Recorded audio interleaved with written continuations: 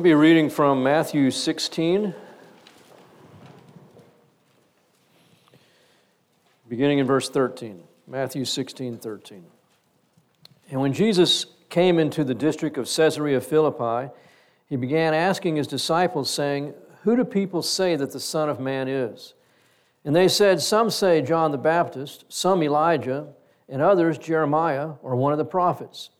And he said to them, "But who do you say that I am?" And Simon Peter answered and said, "Thou art the Christ, the Son of the living God."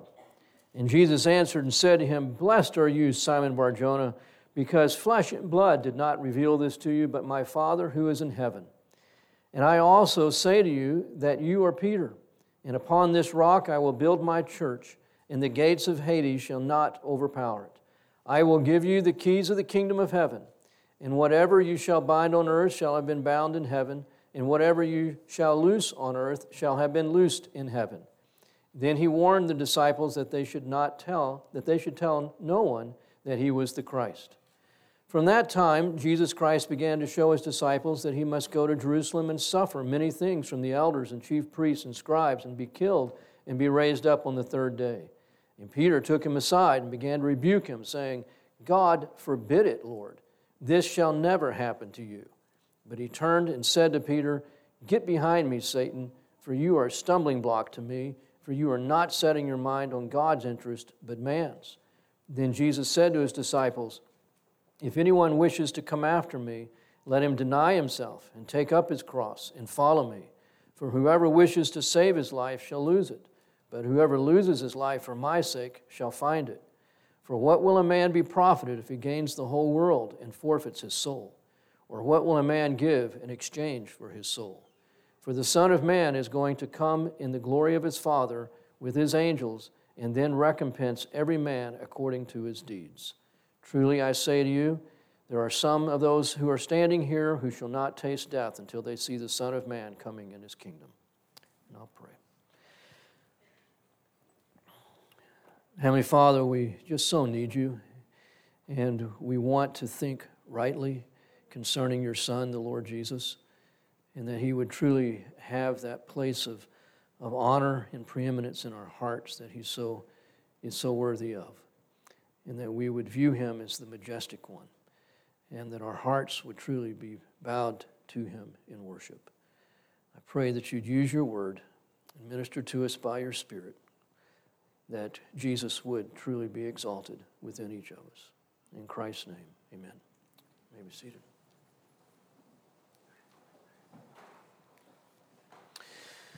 Well, if you've been here with us for a while, you know that I'm preaching through Matthew, and we shouldn't be in chapter 16, because last week we were in chapter 13. And skipping any of Scripture to me is like what my dentist said one time. He says, "You don't have to floss all your teeth, just floss the ones you want to keep."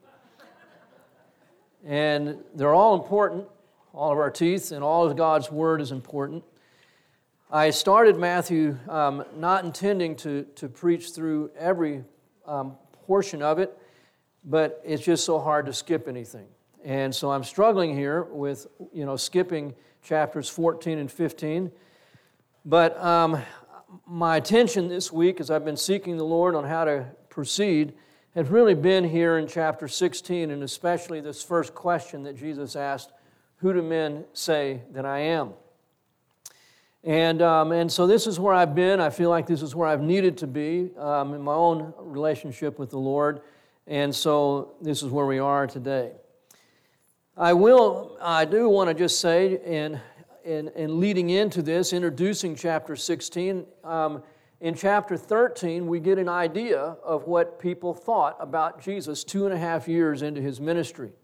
In chapter 13, verse 53, it says, "And it came about when Jesus had finished these parables, he departed from there, and coming to his hometown, he began teaching them in their synagogue, and so that they became astonished. And they said, 'Where did this man get this wisdom and these miraculous powers? Is this not the carpenter's son? Is this not his mother called Mary, and his brothers James and Joseph and Simon and Judas, and his sisters? Are they not all with us? Where then did this man get all these things?' And they took offense at him. But Jesus said to them, a prophet is not without honor except in his own hometown and in his own household. And he did not do many miracles there because of their unbelief. So clearly, after over 2 years of ministering, people still did not understand who Jesus was. His own village that knew him best, in a sense, knew him least.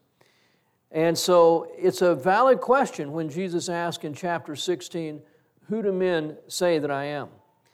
In chapter 14, after walking on the water, and Peter comes out of the boat and walks on the water, and then Peter sinks, we know the story, and then they both get back in the boat, and it says in chapter 14, verse 32, and when they got into the boat, the wind stopped, and those who were in the boat worshiped him, saying, you are certainly God's Son. So at least these 12 men are understanding who Jesus is. He is the Son of God. But they were not in the majority by any means. When we come to chapter 16, the Pharisees and the Sadducees have teamed up against Jesus, and they're testing him. And they're not testing him because they are wanting to discover who he is. They've already made up their minds who he is. They think that he is a fraud. They think that he's a false prophet. They think that he is anything other than what he claims to be. And so these tests are not for the sake of revealing for their own sincere desire to know who he is. It's just for the purpose of trying to catch him and defeat him. So now Jesus says, who do people say that the Son of Man is? And they said, some say John the Baptist, some Elijah, and others Jeremiah, or one of the prophets. And they were all wrong. Dead wrong. Jesus has already, at the end of chapter 13, described himself in the league of prophets, just as a prophet is not without honor in his own hometown, and he's speaking of himself. But he's not just a prophet.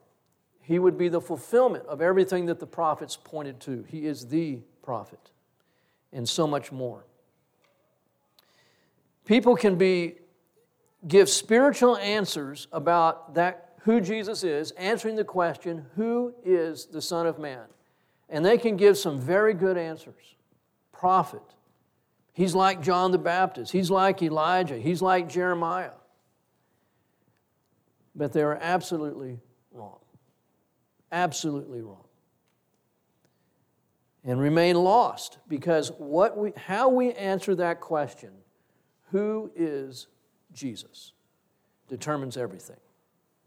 And being close to the truth is not enough. Who is Jesus? So Jesus turns and asks them, who do you say? Who do you say that I am? Simon Peter, once again answering for the others, says, thou art the Christ, the Son of the living God. A+, home run, he knocks it out of the park. Good for you, Peter. And this is amazing what Peter says. Thou art the Christ, the Son, not just of God, but the living God. It's amazing what Peter has come to. And Jesus is going to say, you didn't come to this on your own, but my Father revealed this to you. But this statement, this confession here, it's really a confession of faith, and it's something that the other disciples, at least 10 of the other disciples, would have wholeheartedly agreed with. Judas, probably not. I believe that this is, at least in Peter's mind, but I believe more than just in Peter's mind, it is a statement declaring the deity, the full deity of Jesus Christ. They worshiped him in chapter 14. You don't worship simply a prophet, an angel, but you worship God. And at least in chapter 14, these men are worshiping him as God. And so now Peter is saying, I get it, who you are. You are the Christ, the Son of the living God.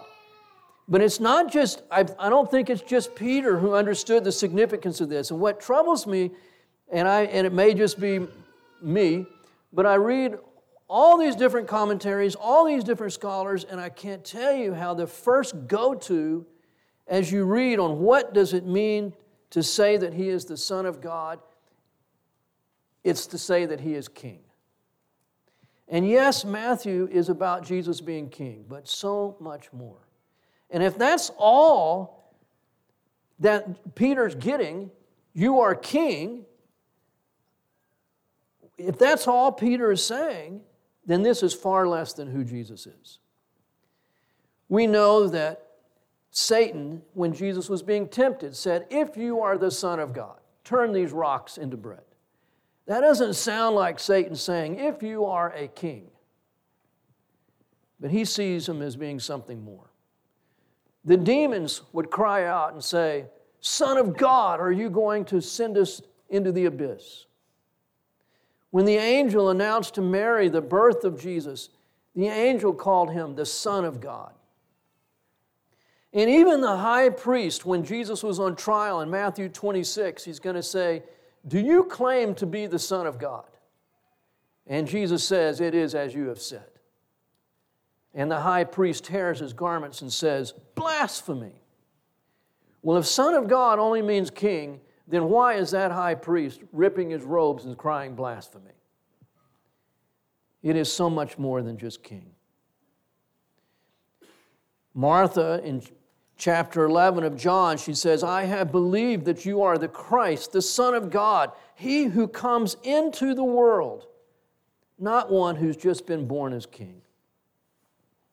And John wrote that his purpose in writing John, the Gospel of John, was that you might believe that he is the Christ, the Son of God, and that believing you might have life in his name. I believe from Genesis chapter 3, when God told Adam and Eve that from the seed of the woman one would come who would crush the head of the serpent. And when Eve named her first son Cain, the marginal reading there, it's pretty clear that she thought this was the God-man. That this was one who was more than just human, but he was both God and man. And that has been the expectation ever since. That when the Messiah, the Christ, came, he would be fully man and fully God. And more people understood that than I think we give credit for when we read our Bibles. Even the unbelieving high priest understood. Thou art the Christ, the Son of the living God.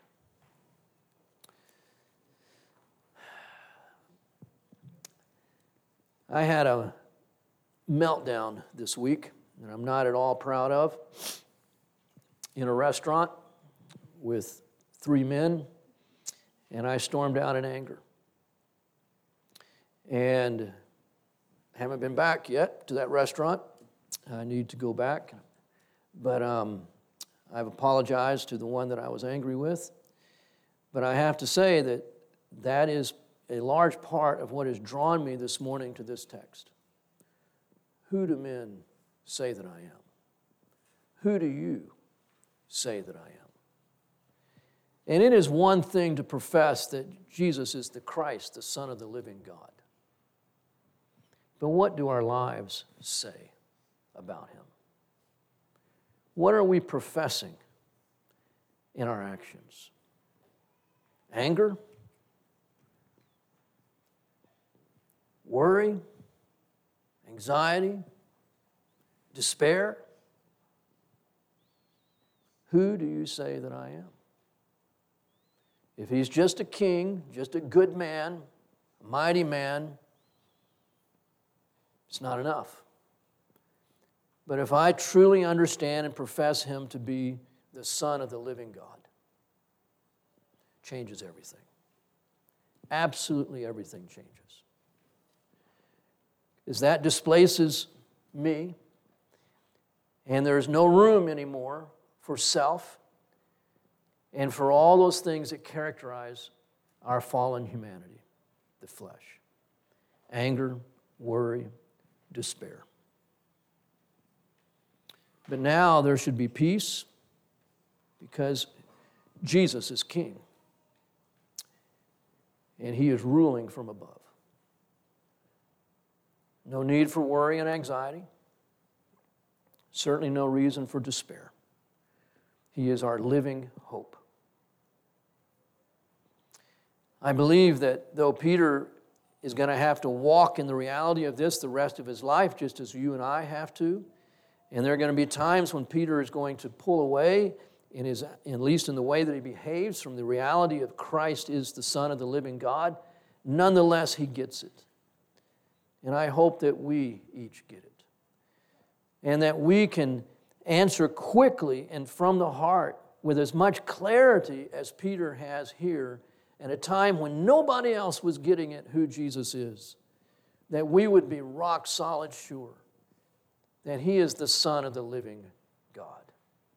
That he is the Christ, the Messiah.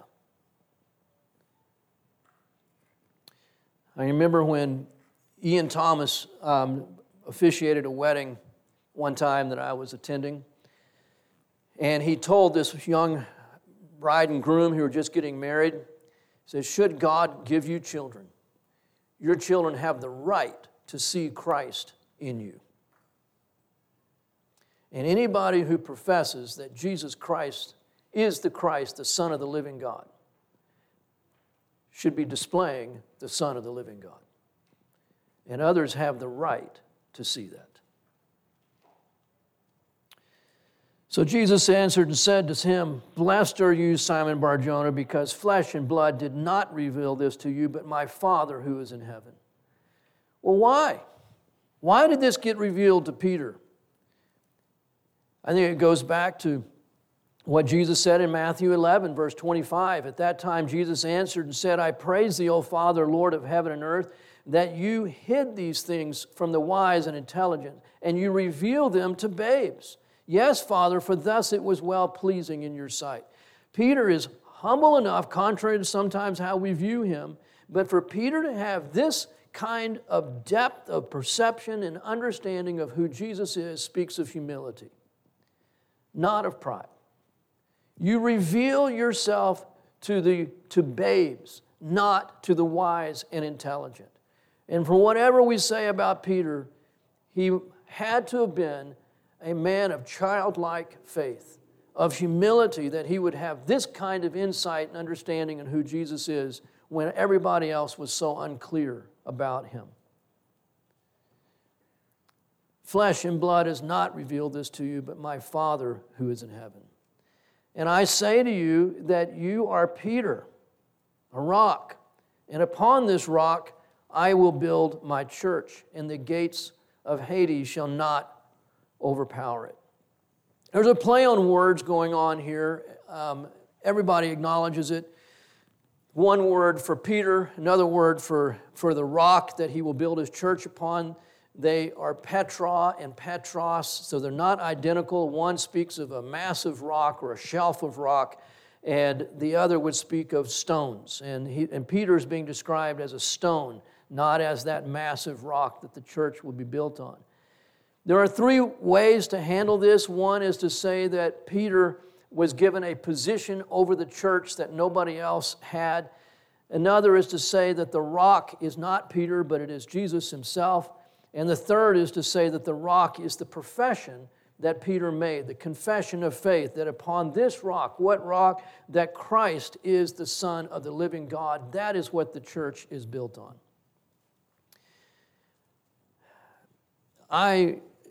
As I was studying, first guy I read, Peter's the rock. Second guy I read, Jesus is the rock. Third guy I read, the confession is the rock. And they're all evangelicals. And I was so surprised to see that there are good scholars, good men that would take any of the three positions. The problem here with calling Peter the rock is he says, upon this rock. And why didn't he just say, upon you, Peter, if he meant Peter? And he didn't say that. And there's nothing here that says that Jesus gestured to Peter and pointed at Peter and said, upon this rock. And because it's such a significant issue, I can't believe that if Jesus was pointing at Peter, that Matthew wouldn't have told us that. And so this, I don't see, refers to Peter. And we know that the church is built first and foremost on Jesus. 1 Corinthians chapter 3 says the foundation of Christ, which is the foundation of the church, and every man is building on that foundation, either with wood, hay, and straw, or gold, silver, and precious stone. But the foundation of the church is Jesus.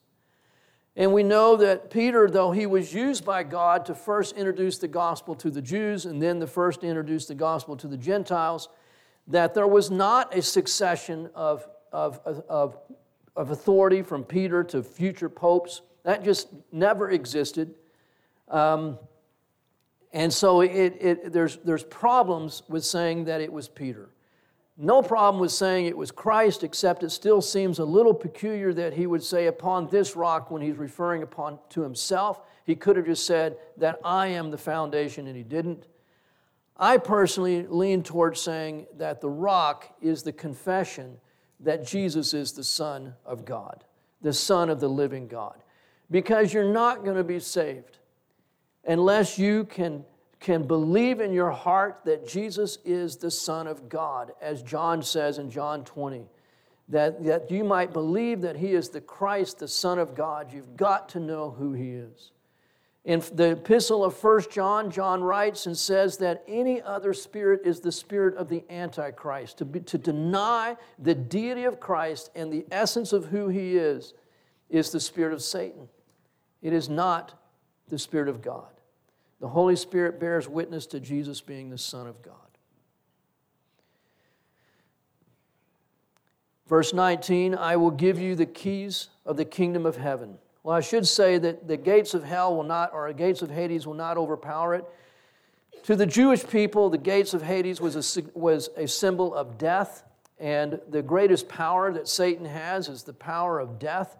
And I think that Jesus is simply saying that his church will not be overcome by death. This is, by the way, the first time that church is mentioned in the New Testament. And Jesus is saying, I will build my church. It's in the future. It's not something that's already existing. I don't believe the church was in the Old Testament. I don't believe the church is in the Gospels. The church started in Acts chapter 2. He calls it my church in distinction from Israel, it would seem. And he says that this church, which he is going to build in the future, will not be overpowered or crushed by death. And there have been a lot of people in his church that have been martyred, but it has not brought the end of his church. I will give you the keys of the kingdom of heaven. Keys are a symbol of authority and of power. And so in what sense is he saying to Peter, I will give you the keys or power or authority? It's not over the church. He's changing subjects here. Verse 16 or 18, he's speaking of the church. In verse 19, he speaks of the kingdom of heaven. He seems to be talking about two different things, even though everyone who is in the church is part of the kingdom of heaven. I appreciated one writer who's saying that what Jesus seems to be saying is saying, Peter, you are going to have a significant role in the kingdom that is coming in the millennium. And we know that Jesus has made reference to that in other places, that Peter would be sitting on one of the 12 thrones that would be positioned with Christ. He would have a position of authority in his kingdom reign, in his millennial reign. And then an interesting phrase here, whatever you shall bind on earth shall have been bound in heaven, and whatever you shall loose on earth shall have been loosed in heaven. And this is where the Greek gets a little thorny. This is written as I understand, in the perfect tense with a futuristic aspect to it. And the idea is not that what Peter does will impact heaven. That idea is going to come up in chapter 18. But it's what Peter is doing is a response to what's going on in heaven. Not that Peter is impacting heaven, but that heaven is impacting Peter would be a better way to say it. I'm trying to find the exact terminology here in my notes. Whatever you forbid on earth must be what is already forbidden in heaven. And whatever you permit on earth must be what is already permitted in heaven. So the idea is that Peter is is to discern what is the mind of God and then judge accordingly in his role of authority in Christ's kingdom. Now, I like that thought. Think about it with me. Jesus is saying to Peter, the day is going to come whenever what you bind on earth is what has been bound in heaven. Whatever you loose on earth is going to be what you have loosed in heaven. So that's a position of authority to bind and loose, but it's not acting on his own initiative. It is responding to what God is doing. So in other words, Peter is going to be living in that reality of Christ is directing his words, his actions, everything. Just as the Lord, as he was experiencing here, and he didn't even know, wasn't even aware of it, that God had revealed to him who Christ was. And to be technical, precise, he's just prophesied. And he wasn't even aware of it. And so to prophesy is to hear from God and to speak what God has said. And Jesus is saying to Peter, you heard from God. And you spoke what God gave you. And guess what? This is going to be normal. This is going to be your constant experience in the millennium. When you are reigning with me and you're in that position of authority, this is normality for the person who is in the right position with me. Normality for the Christian, in other words, is that he would be living a life of responsiveness to God and his will. And so it's not the exception, it's the normal thing. For a person to live in such harmony with God that God's words are being spoken through us, God's actions are taking place through us, that just as Jesus says, I do nothing of my own initiative. Repeatedly, Jesus says that in the Gospel of John. I do nothing of my own initiative. As I hear, I speak. As I see, I do. And I think this is what Jesus is describing to Peter. This is what you're stepping into. This is what you've just experienced in your confession of me, and this is going to be the reality. And honestly, I think we know this as Christians. This is why the Spirit of God lives in us. To not just tell us what to do, but to speak through us. That our words are His words. Our actions are His actions.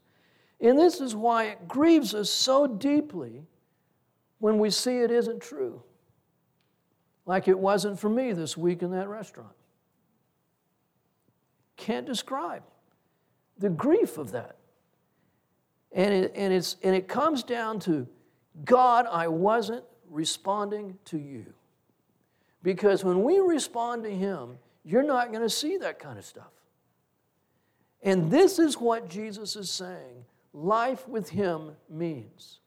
That what we do is what is a response to what is going on in heaven. Or in other words, what God is doing. It's God acting through us in every sense of the word.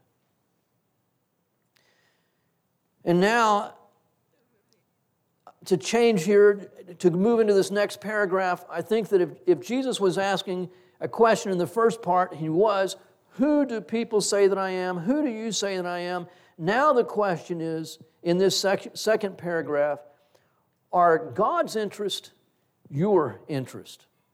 From that time, Jesus Christ began to show His disciples that He must go to Jerusalem and suffer many things from the elders and chief priests and scribes and be killed and be raised up on the third day. And Peter took Him aside and began to rebuke Him. Can you imagine? Rebuking the one you just said is the Son of the living God. Oh, my word. Goodness gracious. So here he's gone from great humility that God could reveal this to him to the pinnacle of arrogance. Who do you think you are to rebuke God? You've just confessed that He is the Son of the living God and you're rebuking Him? We're just like Him. And Jesus said, "Get behind me, Satan." Whoa. And once again, I see these things and I go, yeah, Jesus, Satan, He needed it, But on the other hand, I go, anytime my interests are contrary to His, the same words fall upon me. Get behind me, Satan. This is the same one that Jesus said, take my yoke and learn of me, for I am gentle and humble of heart. And this was not a gentle response. Get behind me, Satan. Are God's interest my interest? This is the first time that Jesus clearly states to his disciples that he was going to die and rise again from the dead. And we can understand Peter and cut him some slack in the sense that he's responding emotionally. He loves Jesus and he just doesn't want to see him die. We get that. But again, sincerely held beliefs, a sincere response can still be a satanic response. Because Peter's interests were not God's interest. As commendable as his response may have been, that he doesn't want Jesus to die, it's not God's interest, and it is satanic. Any interest other than God's interest are of the devil. So what are God's interests? For him to be glorified in all things, in all people, in all places, at all times. For Jesus to be exalted and obeyed without hesitation. For us to die to ourselves and to learn what it means to let Christ live in and through us. These are the interests of God. We can receive the revelation of God, we can prophesy under the Spirit's direction, and then immediately be used by Satan because our interests are other than his. And because interests contrary to God are such a huge deal, it is God's mercy and grace to call them what they are, so that we would wake up and make sure that our lives, our interests, are consistent with his own. What is our greatest interest in the place where we work? What is our greatest interest with our marriages and our families? What is our greatest interest toward those that we relate to and call friends? Is it that Jesus would be honored and glorified? Or is it that we would be appreciated, respected, loved, that we would be made happy, that life would go as we want it to go? Jesus came to die, and he said, that is God's interest for me, and that is what I will surrender to. We switch jobs, we get in and out of marriages, we leave relationships with people, and sadly, many of the times it's because our interests are being frustrated and denied. Do we stop and say, God, what is your interest for me? Because God's interest very likely is going to be the same interest he had for Jesus, and that was to suffer and die so that God would be glorified. There's no way around it. God's interest for Jesus was that he suffer and die. That wasn't the long-term interest, but on the short term, that was what God's interest for Jesus was. And Jesus knew it. And I think many times, if we don't rule that out as what could potentially be God's interest for me, suffering and dying, and we start from saying, God, I don't know what your interests are, but I recognize that if your interest for Jesus could be to suffer and die, who am I to say that that could not also be your interest for me? And if I just start with that being a possibility, I find in my prayer life it changes everything. Because now all of a sudden, the commitment to self is not part of the equation. God could not possibly want me to go through life unhappy. God could not possibly want me to suffer. This can't be His will. Why not? It was His will for His Son, and we are not greater than He is. It is not His ultimate will any more than it was His ultimate will for Jesus. But it can be His will, His interest on the way to what He has for us. And many times will be. The key in walking in His interest is to stay dependent, to renounce our ideas for ourselves, and to understand that suffering precedes glory. In verse 24, he begins another paragraph, and here I think the question is, how do we respond to Jesus? Who do we say that Jesus is? Are our interest God's interest? And how do we respond to Him? Because if our interests are truly God's interests, then these verses from 24 on are going to be true of our lives. Then Jesus said to His disciples, if anyone wishes to come after me, for me, not for himself, but wishes to come after me, let him deny himself and take up his cross and follow me. The cross are not just hard things that come from living in a fallen world. I thought being little was my cross when I was in junior high. That is not the cross. The cross is not being born with handicaps, deformities, as sad as that is. But the cross is the consequence of saying yes to Jesus. Yes to Jesus. What is a disciple? It's simply one who follows Christ, submits to Christ, learns of Christ, and becomes like Christ. A disciple is one who takes up the cross, the consequence of following Christ, and remains following Him. It is one who denies himself, takes up his cross, and follows Jesus. You're a Christian because you place your faith in Christ for salvation. But Jesus seems to be making a distinction here between being a Christian and being a disciple.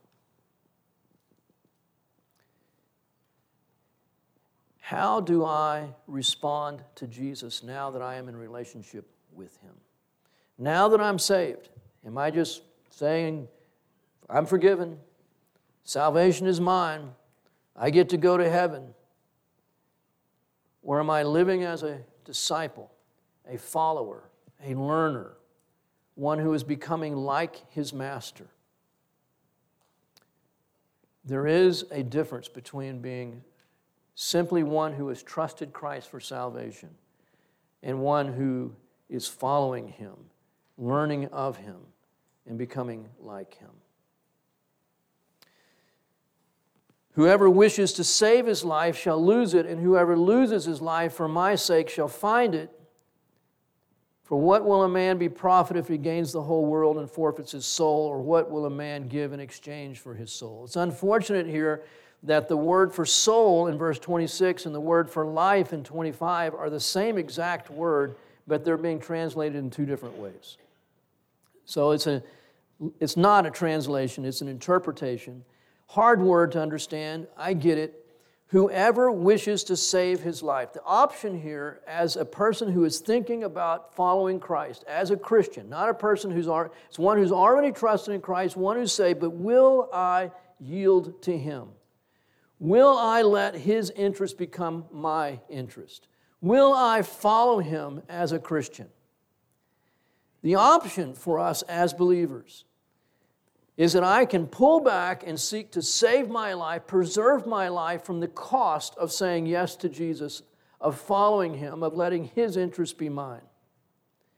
And many, many times we do that. Or the option is to lose my life, to say, Jesus, I am not the most important thing. You are. And I will live for your sake, not for my sake. And when we make that exchange, not my will, but thine be done, as a Christian, we actually gain our lives.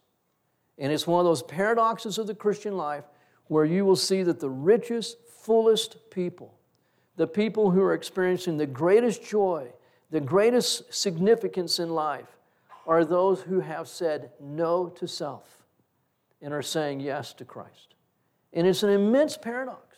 They have died to self, and yet they are living like few people around us are living, because they've said, Jesus, not my life, but your life. Not my will, but your will. And they come into the life of God. Paul will describe it in Romans 8, and it says, if you live according to the flesh as a Christian, you must die. But if you live according to the Spirit, you will live. And so by dying, reckoning our death with Christ, that we've been crucified with Him, and it's no longer we who live, but Christ lives in us, we actually know His life.